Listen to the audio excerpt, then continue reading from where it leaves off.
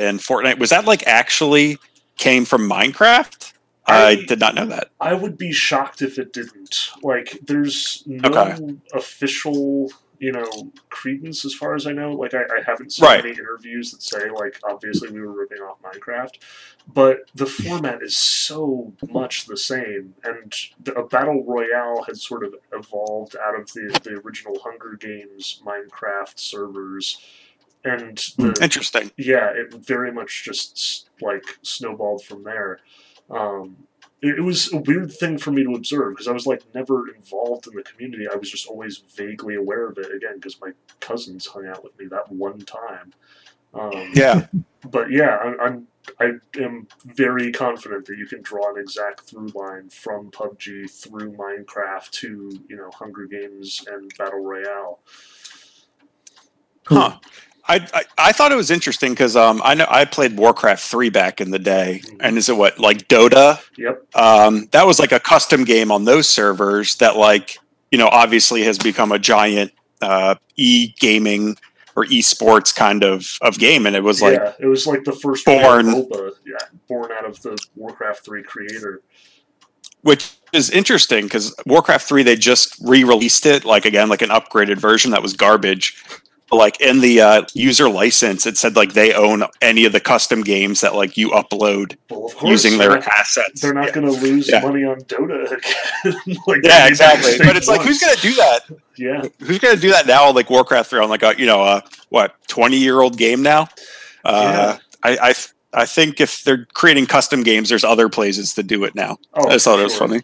And at this point, the actual programming tools are so user friendly. Like you can build a game with Unity really easily. You can license the Unreal Engine for virtually nothing.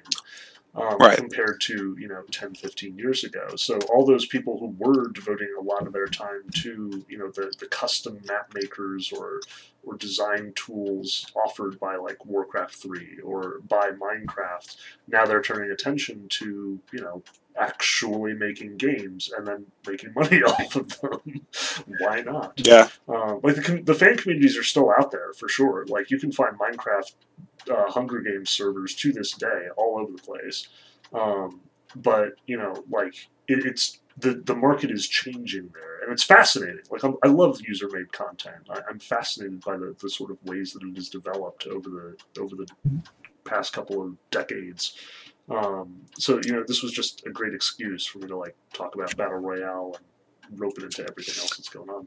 Yeah, I had no idea that Minecraft had that kind of influence. Oh, it was so huge, and like it struck me at the time as being huger than I would have expected. And then when I found out that there were all these servers that were like serving as this, quasi-social, quasi-competitive, it was not at all my experience with Minecraft. But at the same time, there was such a draw there. Like that was so much a part of its success. I think, like as much as Notch and the tool set are clearly a huge part of its success. What the users then did, what the community that grew up around it, like that was really what did it. Yeah, until recently, I had no idea that people even like speed ran Minecraft, which I didn't realize that there was like a way to beat it, but apparently there is. So anyway, yep, wild stuff. Yeah, and I can't play those games because they make me feel like queasy. Okay. Like the voxel style, is that the view? Yeah, for some reason, and for similar reasons, I don't like to watch them particularly either. But obviously, they have captured, just really caught on. And Fortnite is all that kids would play. Oh yeah. In school on their phones all the time. It is still huge. The other one that really spun off from Minecraft, all those survival games that everybody was playing, like Rust and now Valheim just came out, and like they're all a huge success, and they owe a lot of their lineage on the one hand to Minecraft and on the other hand to DayZ. Like that's the other sort of element in the formula that I wasn't talking about, even though it probably should have been mentioned. But yeah, like Minecraft its versatility inspired a lot of game designers to sort of perfect what the users had sort of played with. So Minecraft's survival mode very much grew into all this like huge rush of indie games capitalizing on that formula with varied success. Yeah. Yeah. Okay, so we'll pencil that in for next week. I don't know. Got it. that was quite the tangent we went on there. Good segue. Sky Wars and Bed Wars, Corey says. I don't know Sky Wars and Bed Wars, but I take it that's another example here. I suspect it's a survival entry. I'm not sure myself, and I've shut down all my things, so I can't search for it real fast because I'm trying to. Oh, okay. It's a Minecraft thing. Okay, yeah. All right. But so we got a fair bit to talk about here on the Nier side of things too. I was rewatching like I do to try to refresh, and in Steve's playthrough we did a few side quests along with the main stuff this time. I'm not sure exactly where we should pick up with it.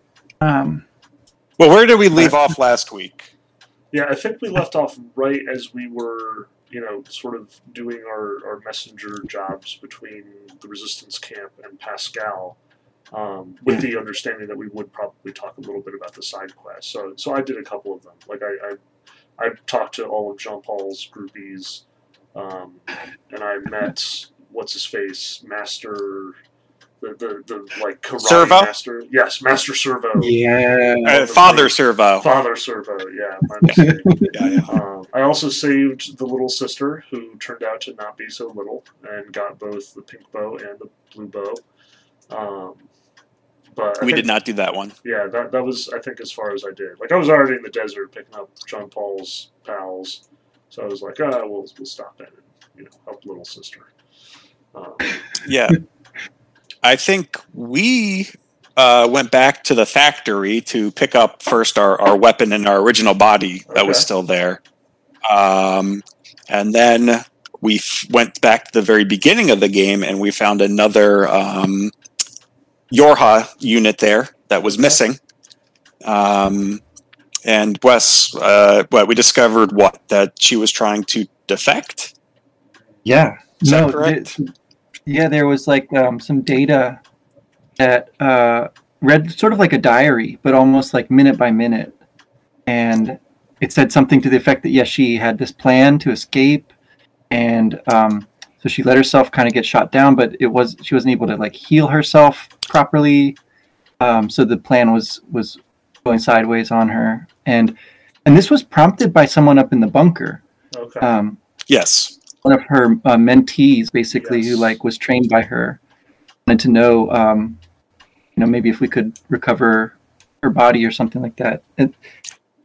So and then that fit into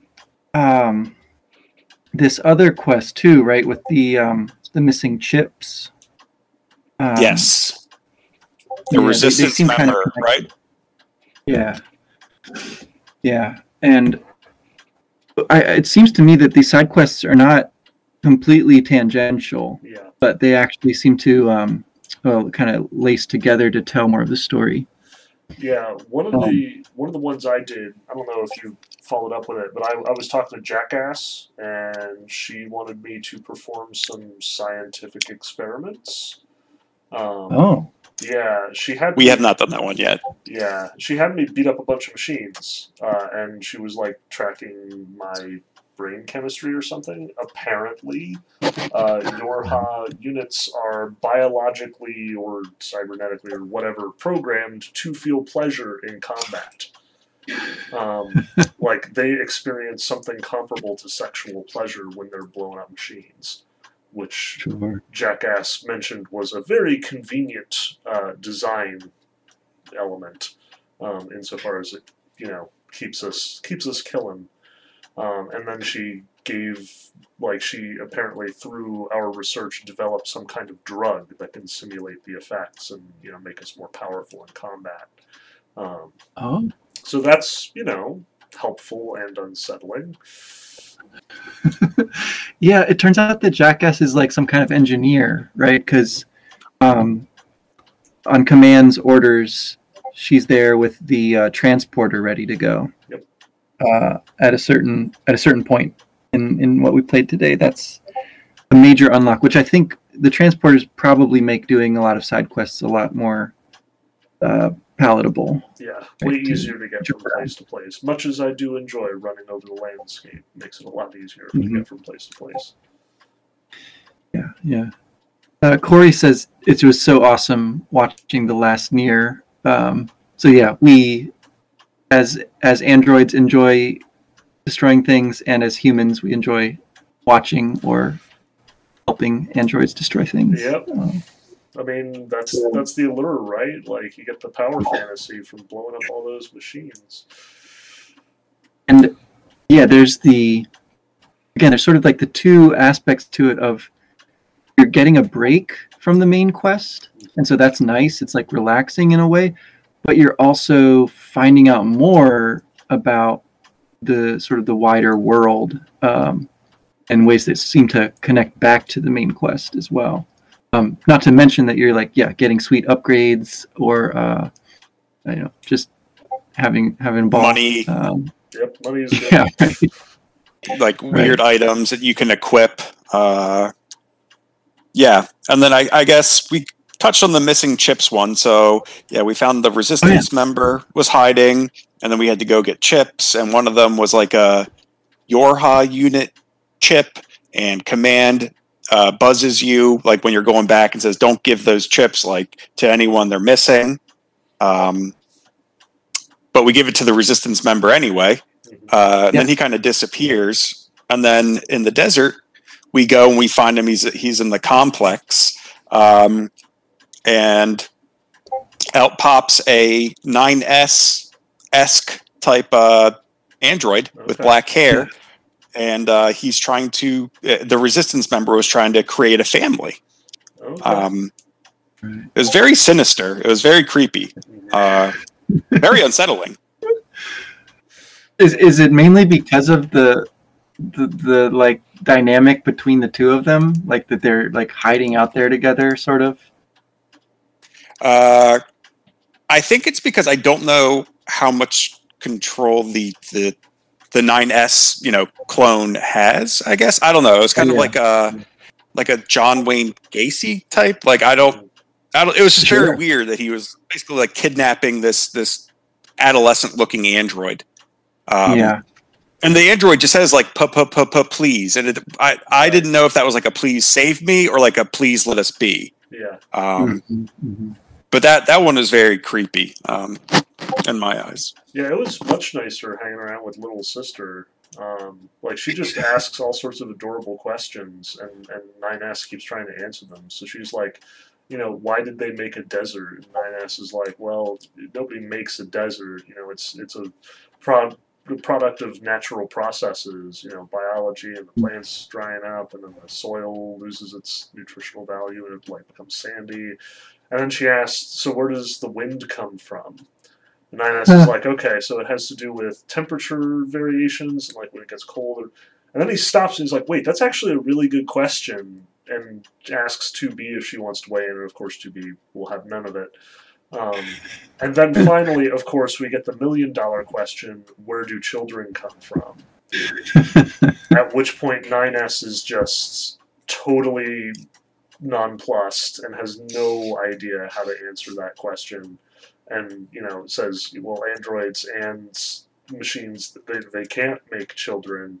And she's like, but yeah, in general, where do children come from? Like, how do humans make children? And he's like, nope, not even a little bit.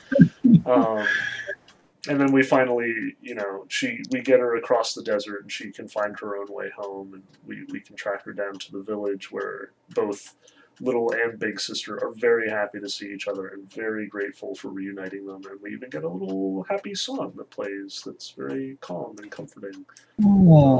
So yeah, that was Much less sinister than John Wayne Gacy 9S units making a life of themselves out in some desert complex somewhere. Yeah. Okay. This was something that came to mind for me too, but Corey puts it. Don't they compare the robot DNA to plant DNA at one point? And I was remembering that too. That as you mentioned plants, I immediately thought of the aliens. Right. This is sort of the big reveal during this portion of the game that the aliens are already defeated. They've been dead this whole time. And the ones who killed them are their creations, the robots, the machines. The ones who tell us this, anyway, if we can trust them, are Adam and Eve, the two who came from the desert housing complex, right? And it's Adam, I think, who's talking the whole time, Yeah, right? I'm pretty sure. Yeah, until maybe the very last couple lines or so. But the comparison, is that they were like easy to break free from. They were more like plants, really, than the kind of beings that the machines themselves are. Right, these dynamic and evolving sorts of beings. Yeah. So, what do you guys make of that? That reveal with the aliens? It certainly raises some serious questions about the legitimacy of this conflict. Like, the most obvious question that this sort of brings up, is, especially in the context of everything we've talked about so far, is why are we fighting the machines at this point? Yeah. Like, obviously, if they're still feeling hostile against the androids, we don't need to have the aliens puppeteering them in order for them to be dangerous. But so many of them aren't at this point, and without some, central mastermind driving them to be hostile, it seems fairly logical that you would end up with machines factionalizing, like machines in the desert making their own tribal society, Pascal's posse of pacifists, all the folks hanging out in the amusement park just there for having a good time. Like, it seems like at this point it would be pretty safe to just ignore any machines that aren't being openly hostile, to start treating them as independent nations instead of one unified hostile force. And yet Command doesn't seem to agree, presumably because I guess the humans still want to take over the world, like they still want to go back, I guess. Well, I think that brings up an interesting point, because when I first played the game, I think after you beat the prologue, they kind of have that propaganda kind of posters, like 15 or 5. The year's 5,000. The aliens land on Earth and blah blah blah. And then I was thinking, like, did they ever tell you what time period you're in when you're playing the game? I don't feel like it's very clear. I think at the very beginning they flash a number at you, but it isn't clear. Like, it's not something that comes up very often. It's not something you're reminded about very often. Like, even when you find that the aliens are all dead in this section, if they did land and were active and alive in 5,000, I think one of the commanders or somebody mentions that for centuries, it's been centuries since anyone has seen them. And then there they were, hiding underground the whole time. Except they weren't hiding underground; they were dead underground for apparently centuries. So at this point, it's really hard to pin down what time it is. It could be 5,500, and the aliens have just been dormant for like the last 200 or 300 years. It could be 7,500, and the aliens have been dormant for the last millennia or two. It doesn't seem clear. The conflict doesn't seem to have like an expiration date on it at this point. There's no end point. There's no goal, it seems, besides mutual annihilation, and that doesn't even seem terribly possible at this point. Right. And the two of them, or if they're one being, I'm not sure, but Adam anyway has a goal, right? He wants to study the humans. Yes. Right. And he wants to enlist 2B and 9S to go and bring the humans back, right? So they can get a closer look at these fascinating creatures who destroy one another and love one another in more or less equal measure. And thinking about the plants, the robots, this idea of a kind of like evolving life form that the machines are. It seems that the machine's goal is simply to continue evolving, right? And I don't know that there's like a endpoint on that.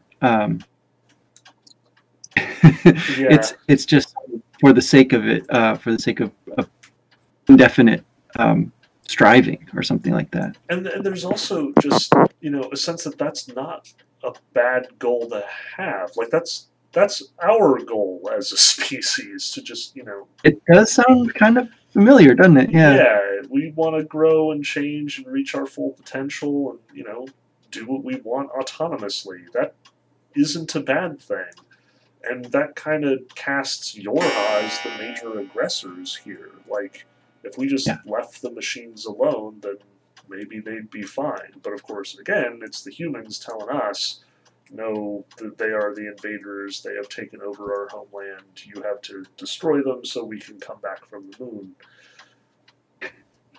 Assuming that's all on the up and up, because it turns out that, the other obvious puppeteering force is all annihilated at this point. Yeah. And the command, as we're seeing, is not entirely trustworthy, just based on some of these side quests that we're getting as well. That there's stuff going on, androids defecting or trying to escape, right, from their control, and some information that they don't want to get out. The fact that we are biologically programmed to fight and inexorably with no end. Yeah. And for their part, the robots, right, are I don't know, they're awfully human, right? They're seemingly evolving all the time. Even the way that the giant, Goliath that we fight there, it seems to do a kind of self-destruct move, almost as if it had learned it from the last time that we fought them out in the factory, the opening of the game. That seems suspiciously similar. It's like, a nice parallel. Only this time it sort of opens up the way forward for us. So I'm not clear on what that Goliath's goal was exactly there. Whether it was trying to take us out or whether it was trying to permit us to proceed and find out what's going on. The one thing they say when it's happening, like when the Goliath is getting ready to explode, Command sort of radios in and says that it's resonating with something underground. But apparently, the Goliath is interacting with the alien spacecraft or whatever, whatever facility it is that we find when we go spelunking. It seems like there's a connection there. But at the same time, you can't very well consider that the aliens ordered it to, because, again, the aliens are dead. On the other hand, it seems like Adam and Eve might very well be in command of the situation at this point. Maybe they're calling the shots. Because they are, as we know from seeing them be born, they are machines. They self-identify as machines, as little as they look like them. But they seem way more self-aware, way more sophisticated than the machines we typically run into, with maybe the exception of Pascal. Yeah, and that's the next mission that we get, right, is to collect data on this Pascal character. They seem suspicious. You always have to be suspicious of the pacifists. You never know, what they're up to and what they're planning. Yeah, those darn pacifists, you never know when they're just going to snap and not hurt anyone. So other stuff that's going on, right? You're busy running errands, right, back and forth between android resistance and the machines in their little village.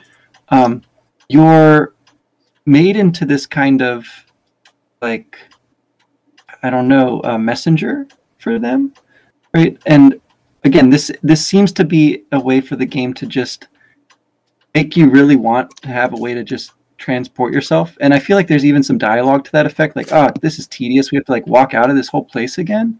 And then sure enough, the very next thing is, oh, now you can, teleport around and get to your new body, right? Up in the bunker or wherever you want to go.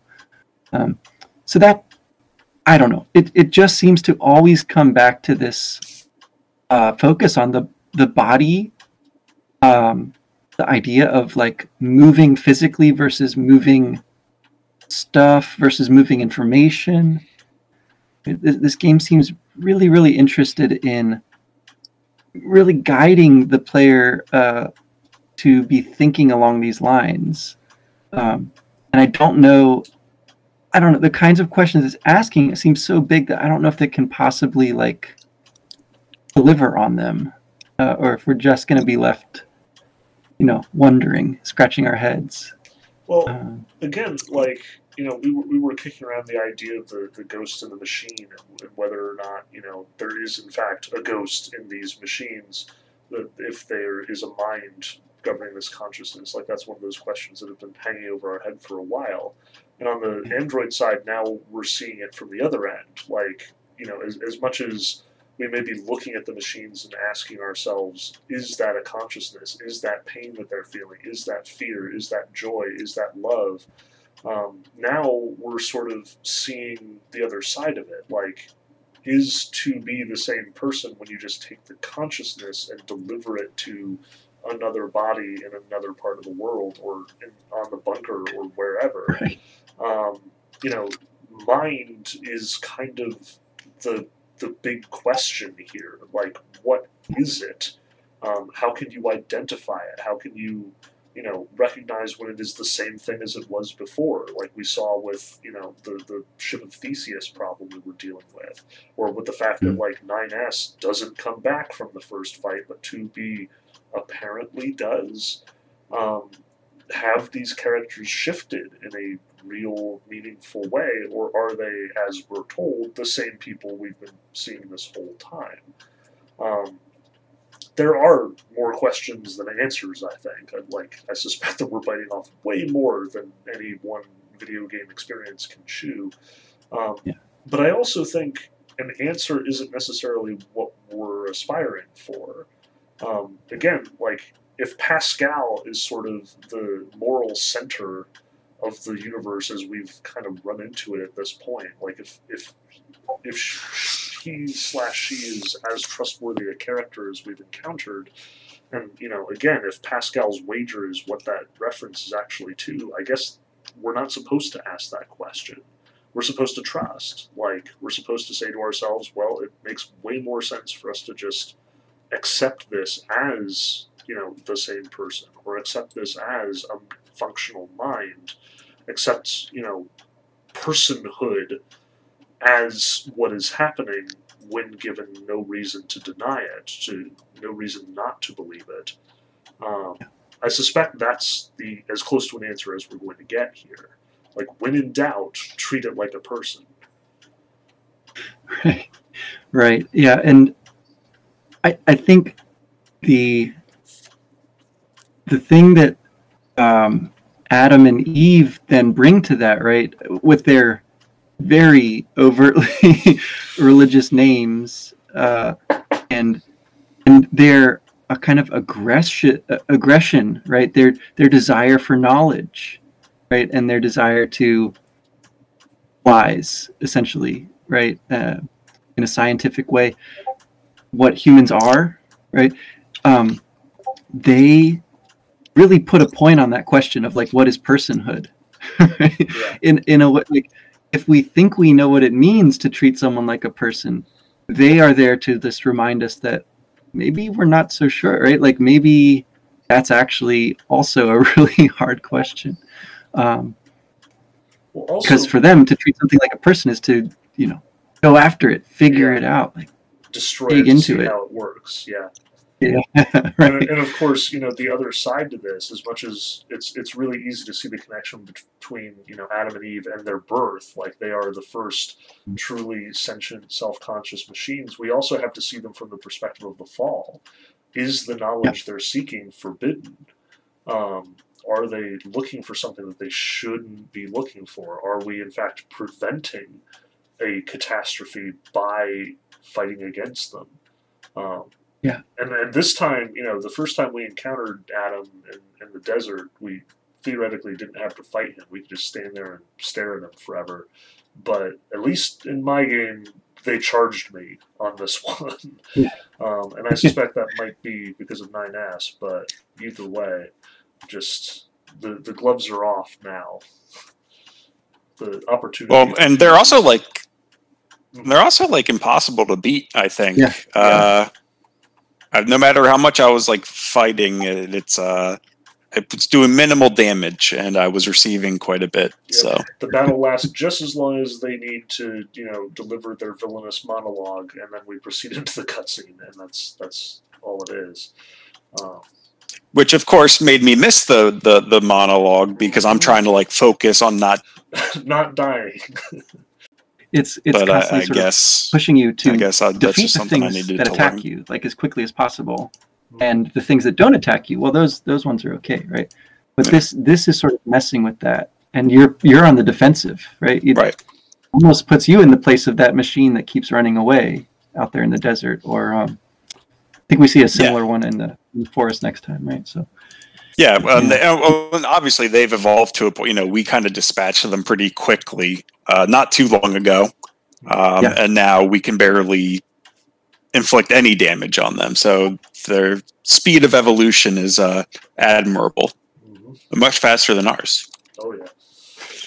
And Corey has this quote here: "Resistance is not futile; it's proof you are alive."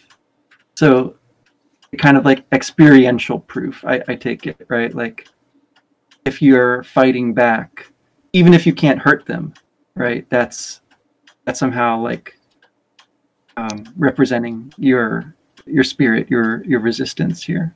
And they do kind of just very villainously, just like sort of evanesce. So they just go away at the end of that fight. Yep. It's not clear why they need you at all if they're that powerful. And this sort of circles back to our question again, like, what is the point of this conflict? But apparently they're maybe testing you, in the same way Jackass is. I don't know. Well, they apparently teleport without a transporter, so good for them. I hesitate to do too much importation because I'm at the risk of it, but I've spent all week doing my lectures on Faust Part 1, a very dangerous business at the best of times. But, a lot of what makes Faust who he is, what sort of makes him the protagonist, and that sort of most admirable characteristic among the Romantics is suffering, striving, like resisting, as you put it. And not necessarily for a reason. Like, the cause is secondary for the Romantics. Like, what you are fighting for is less important than the fact that you are fighting. Which, is kind of tricky to parse under the circumstances. Like, Adam and Eve are kind of the villains here. Should we trust the philosophy that they have to say, especially when we are locked in the middle of this seemingly pointless conflict? Like, to some degree, this is kind of the perfect romantic setup. Here are the machines, and they're all fighting the androids, and the androids are fighting the machines, and who cares what the battle was originally about once upon a time? Like, the aliens are dead, maybe the humans are dead too. Who cares? Because it's the fighting that matters. Like, that seems very much against what the game is telling us. No, there's too much dying, too much suffering, too much actual pain, not pain of the sublime, but rather real pain, like people dying, people losing what little stability, what little happiness they have. The machines are striving for a better world, at least. The androids, you it's kind of hard to say that the same for them. Besides the ones who are defecting, who are resisting, who are trying to escape the bunker and the commander, and make new lives for themselves one way or the other.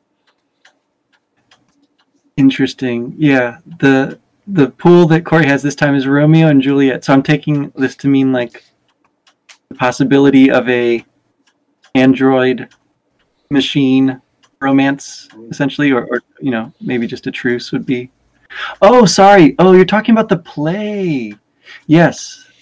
This is another side quest, right? When you go back to the amusement park, there's this. You're collecting stamps all throughout the park and exploring all its back alleys and whatnot. And if you go back to the auditorium, the play that's performed is an excellent rendition of Romeo and Juliet. Yeah, thanks for reminding me. I forgot all about that. Nice. Yeah, so you've got like they use mock Shakespearean language to like Romeo appears and challenges Juliet after Juliet to a duel, and destroying each other until there's just one left standing. Yeah, beautiful. Truly captures the essence of Shakespeare's play, and yet it is rather fitting in the context of the game too. Like, we are lovers, let us love each other. Now let's all kill each other last. Like, I kind of wonder if that's, I don't know, this is probably absurd, but maybe a weird roundabout reference to Final Fantasy VI too, right? With the famous opera, which is a kind of Romeo and Juliet story. But of course, you end up fighting a giant octopus on stage, right? Like in that. So yeah, there's like this mixture, this mashup of like highfalutin premise or allusion to stuff, and then like the actual game. Well, yeah, I mean, basically you're just fighting stuff, and that's fine, I guess. Yeah, I don't know. And the machines in the audience love the play. Yeah, of course. All the machines want to tell everyone how great it is. I mean, you got romance, you got violence. What more do you want? And Ben, do you think? I mean, is it possible that this game is asking us to question our sort of status quo acceptance, by and large, of the romantic like worldview that that does seem to be sort of the dominant one, predominant over maybe an older like classical morality sort of outlook. I don't know. Yeah, I don't know if the game is really targeting romanticism specifically enough. Like, it's kind of hard to pick that out as the one thing. If anything, I suspect it's a little bit more fuzzy than that. Like, romanticism, as much as it is sort of a distinct thing in the early half of the 19th century, it's sort of bled in with a lot of other stuff since there. Like, it's hard to separate the romanticism from like contemporary nationalism or contemporary, I don't even know, like contemporary liberalism as a whole. There's a lot of like big artistic movements of that sort. They're porous, they're amorphous, they are one thing at one moment, and then they sort of like fracture or embody other values. So I don't know, it could possibly be, but it would also be hard to sort of point to that specifically in the context of the game. Like, it's hard to say, well, the realists were right, not the romantics, in the context of this game, because realism really isn't on the table, I suspect. Though the values might be present there. Certainly, like, the game seems to tend towards something resembling like social realism in the sort of 20th century sense, but I don't know. Like, I think it's definitely opposed to the romanticization of, say, violence, or the romanticization of, like suffering, in the sense that, it ennobles suffering. Where this game takes pretty great pains to make suffering just suffering, not something tragic or something high or something noble. Like the characters are legitimately upset when they each die. They're legitimately like frustrated in their efforts. You know, even the machines, when you start killing them off in that desert, like that little area in the desert, they get upset. They don't want you to do that.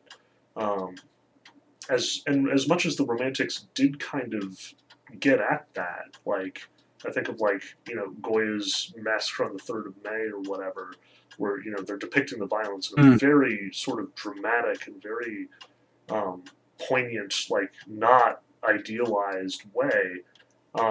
At the same time, the Romantics were pretty quick to say, I, Werther, with all of my pining for my beloved, have now kill myself because it is the only reasonable, response to the great well of passion that I feel. I feel like the game is not interested in that so much.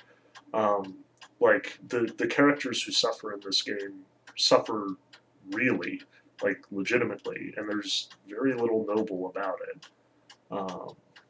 At least, again, as I understand it. Like, obviously, there's more to see, but again, it's kind of hard to pluck it out as a separate entity from all the other things the game has on its mind. Well, as you're saying that, it occurred to me that maybe we can, in the same way that we're seeing these different philosophers kind of put into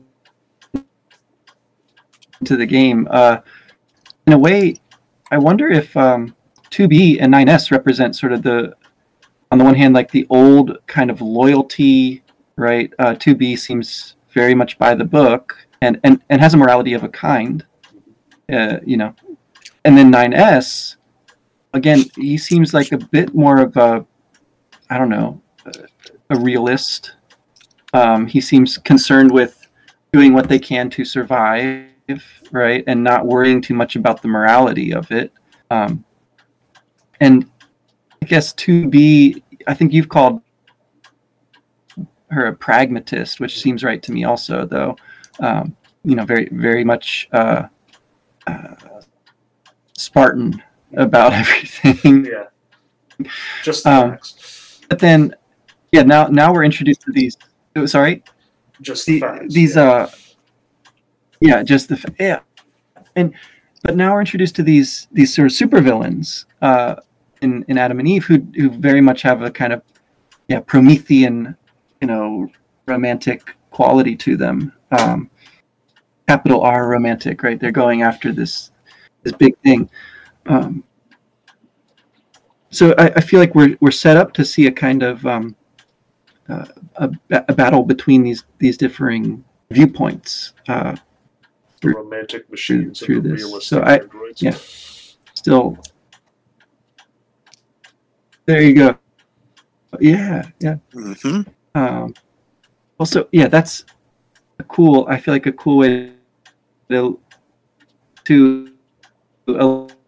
elaborate the differs to see, what happens when they are not exactly walking into a bar and talking to each other, but sort of like that. Which, I guess. What does happen with Jean Paul? By the way, he said he did that quest. I think we did too. Yeah. So obviously, Jean Paul has his groupies located all over the world. It seems. And you meet the first one in Pascal's village, and you deliver a letter from her to Jean Paul. You go out to the desert, and the machine lady there has a fossil, like a machine fossil. So, not the imprint of like human detritus or animal detritus or anything like that, but like, I don't know, like an imprinted gear or something. Like, it sounds strange to say machine fossil, but then it's also kind of strange that when you go fishing, you can find machine fish. So really, who knows what's going on at this point? Apparently, the machines have co-opted evolution as well as everything else that's going on. And then you go to the amusement park and you find someone there who, I forget what it is she has for him. I want to say something glass. Yeah, some kind of like glass trinket or something. And in every case, you bring them back to Jean Paul, and Jean Paul dismisses them out of hand. Like, it's all worthless. It's all Right. garbage. And he, spouts some more existential axioms. And when you ask, are you going to write back to these people? He's like, no, not all questions deserve a response. And you very much get the sense, I think 9S even comments at one point that, man, why do they like this Jean Paul character? Like, he seems way overblown, like, all these people getting overexcited about him.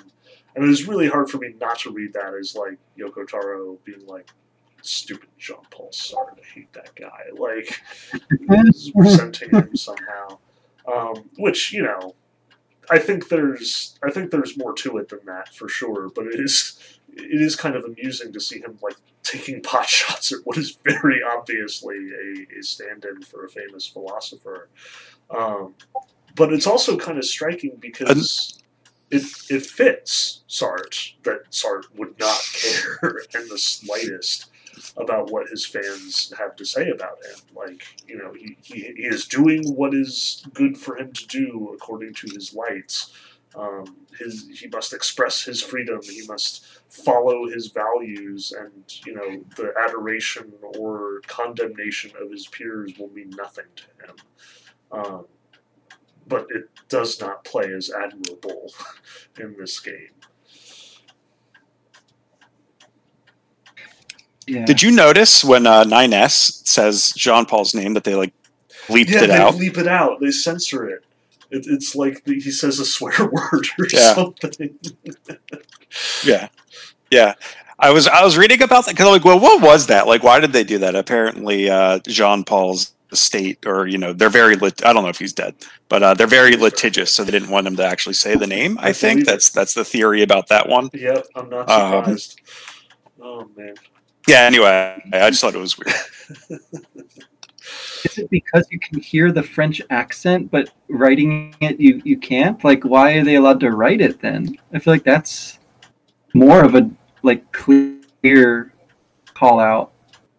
Yeah, I mean that's like unambiguous. Libel. Yeah. It's like a libel versus slander. It's worse to write it down than to say things. You would think. Yeah.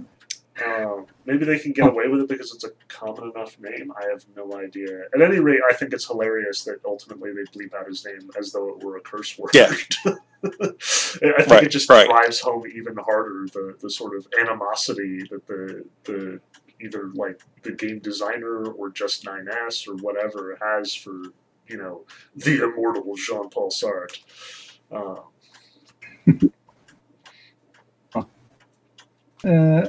So, any other new philosophy bits and pieces that seem to come to light this time around? I mean, the Adam and Eve reference is huge. I think we can't, really tackle that one just yet, probably, but just maybe note it for now. And yeah, the head is we will see that next time. I think, Corey, the head that comes from the game designer's wardrobe.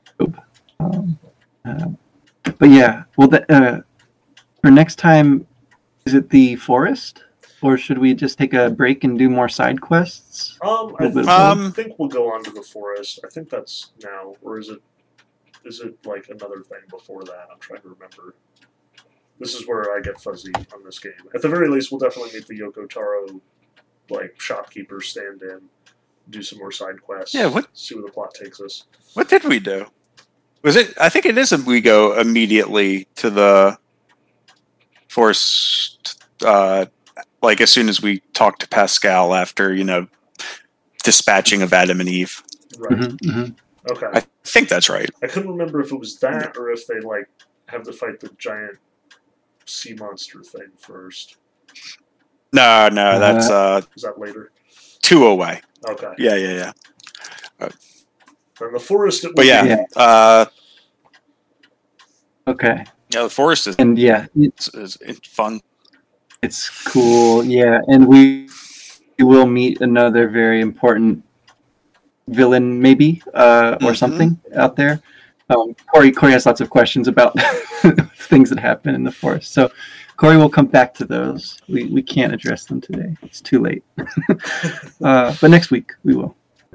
Yes, it's so exciting. Yes. Oh my gosh, man. Hey, Ben, have you tried the racing side quest? I have not yet. I remember doing it the first the first time I played through, and some of them were nasty hard, I recall. And also the machine who governs it, I remember him being hilarious. As it was, I had to beat my head against the jackass mission for a while because, she very much raises the stakes. Like the first fight, it's like, just kill these things. It's like, okay. And the second fight is like, kill these things in 30 seconds. It's like, okay. And it's like, kill these things without getting hit once. And it's like, oh, right then. And then it's like, kill these things in 30 seconds without getting hit once, and they have like electrical shields. That one took me a good half hour. I feel like a lot of the side quests that are available to us they're not like it's not like we can't complete them, but they become so time consuming. Yeah. That one's difficult. There's one where I think you have to fight, it's like a level 36 or something robot, and it just takes forever to drain his life. And the Father Servo oh yeah, he gets. Yeah, the Father Servo one also gets pretty hard after a while. Yeah, I find that when I'm doing those, I'm messing with my chips a lot. Like doing the jackass one where it's like you can't take a hit, and also it's only 30 seconds. I'm like, all right, well, take off all the auto heals, take off all the defenses, take off everything except like ramp up the weapon attack and the speed as much as possible. And I was still able to pull it off, though it came pretty close. But I think it's also neat that, that's the way to solve it. Like, you turn it into a puzzle in a way. Like, the challenges are very specifically geared to test, like, one specific attribute, one specific skill. So if you max out that skill, like you do a racing challenge and you pump all of your chips into, speed increases, it gives you a much better shot. And also gives you an advantage, like, gives you the ability to actually theoretically win that when level-wise you might not be able to. Right. And Steve, you said when you beat the race, it was by basically glitching it? Yeah. Right? Yeah, I did. I have... Yeah, so... I don't know... So... I don't know if we've talked about this yet, but you can ride the animals, the moose and the boars that are all over the place. So I thought I would be clever and ride a moose there, and then it's like, okay, when I start the race, I'll have a moose. But when I talked to the machine to restart the race, I had to get off the moose first. So I tried to talk to him and then walk back to the moose. And I guess I should say, you talk to the robot at the finish line, right? Before it transports you back to start the race again. Well, anyway, so when the race started, I was doing a T pose on top of the moose at the goal, and so I was there as soon as the race started. Nice. It was clearly a glitch, and unfortunately, I didn't record me doing the T pose, but I did record me just kind of walking around the end line. Thanks Xbox for making it super easy for me to record my gameplay. Yeah. But that one was weird. I can't actually beat it, at least not in this playthrough, quite yet. We don't have enough speed up machines, and I don't even know if if I have the best route, or if I'm moving as fast as possible. But yeah. And any good self-destructs or other deaths or endings that you came across this time? Yes, there is one actually. Nice. After you return the viscous oil, I believe it is, to Pascal. There's everything shakes. You get the call. There's 2 Goliaths in the main town that you're supposed to run and take care of them. And as you're running out of Pascal's village, if you take the route back to you're going to the amusement park, the game. That's one of the endings. And give me a second. Where's my cell phone? Gosh darn it. I had it. Give me one. Really? Pod. Wait, hold on one second. I really want to like, if I had an Alexa or whatever, I would have her named Pod, or like an iPhone. I would name my iPhone Pod. I could talk to it and Pod style. tell it to finish off the songstress. Pod, go now. Giant lasers at my Tell it foes. to go fishing on a regular basis. I feel like it can only be a year or two at the most before we have pods following us around at all times. That would, I can't tell if that would be creepy or, convenient or both, or exactly where I would fit on that one. But yeah, having like your cell phone converted into a drone that just sort of like hovers around you at all times. Yeah, I suspect we have the technology. I'm not sure if it's safe to implement at this point.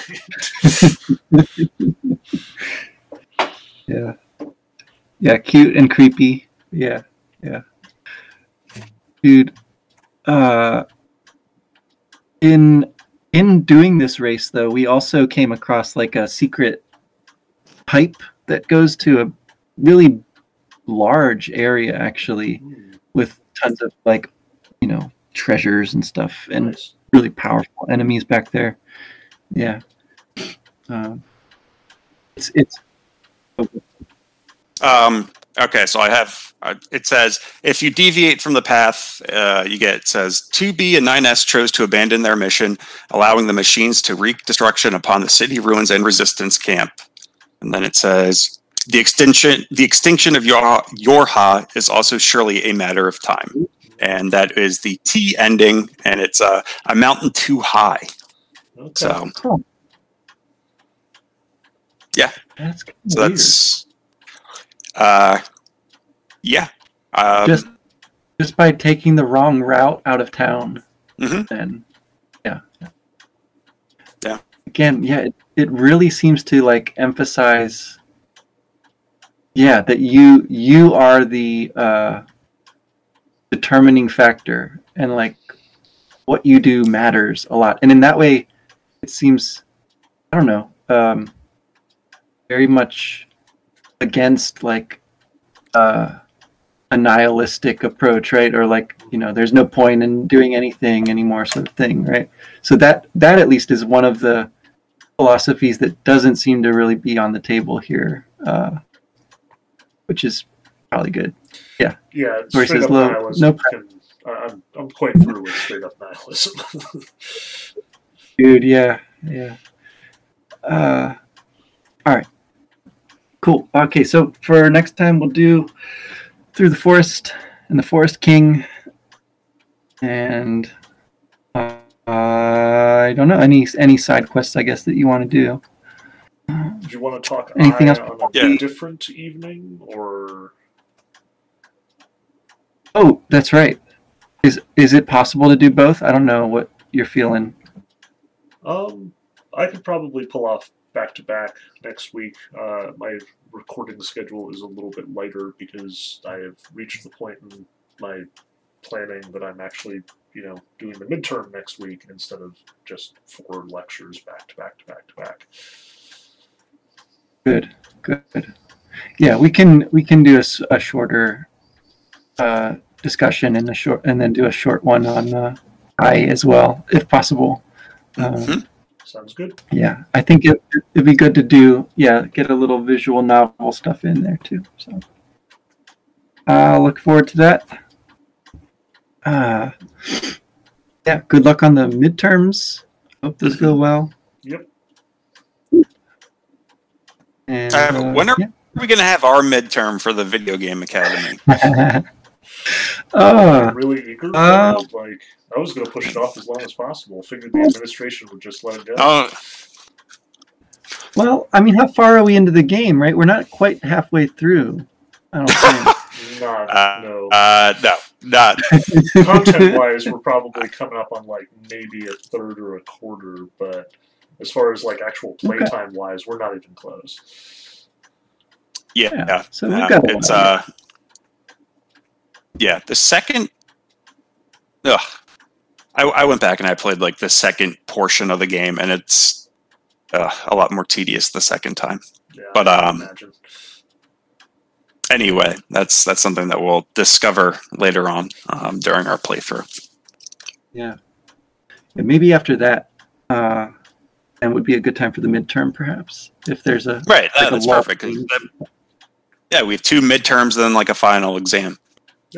Makes sense. Uh, Right, y'all. right. Take care. Yep. See you in a week. all right, see ya. Farewell.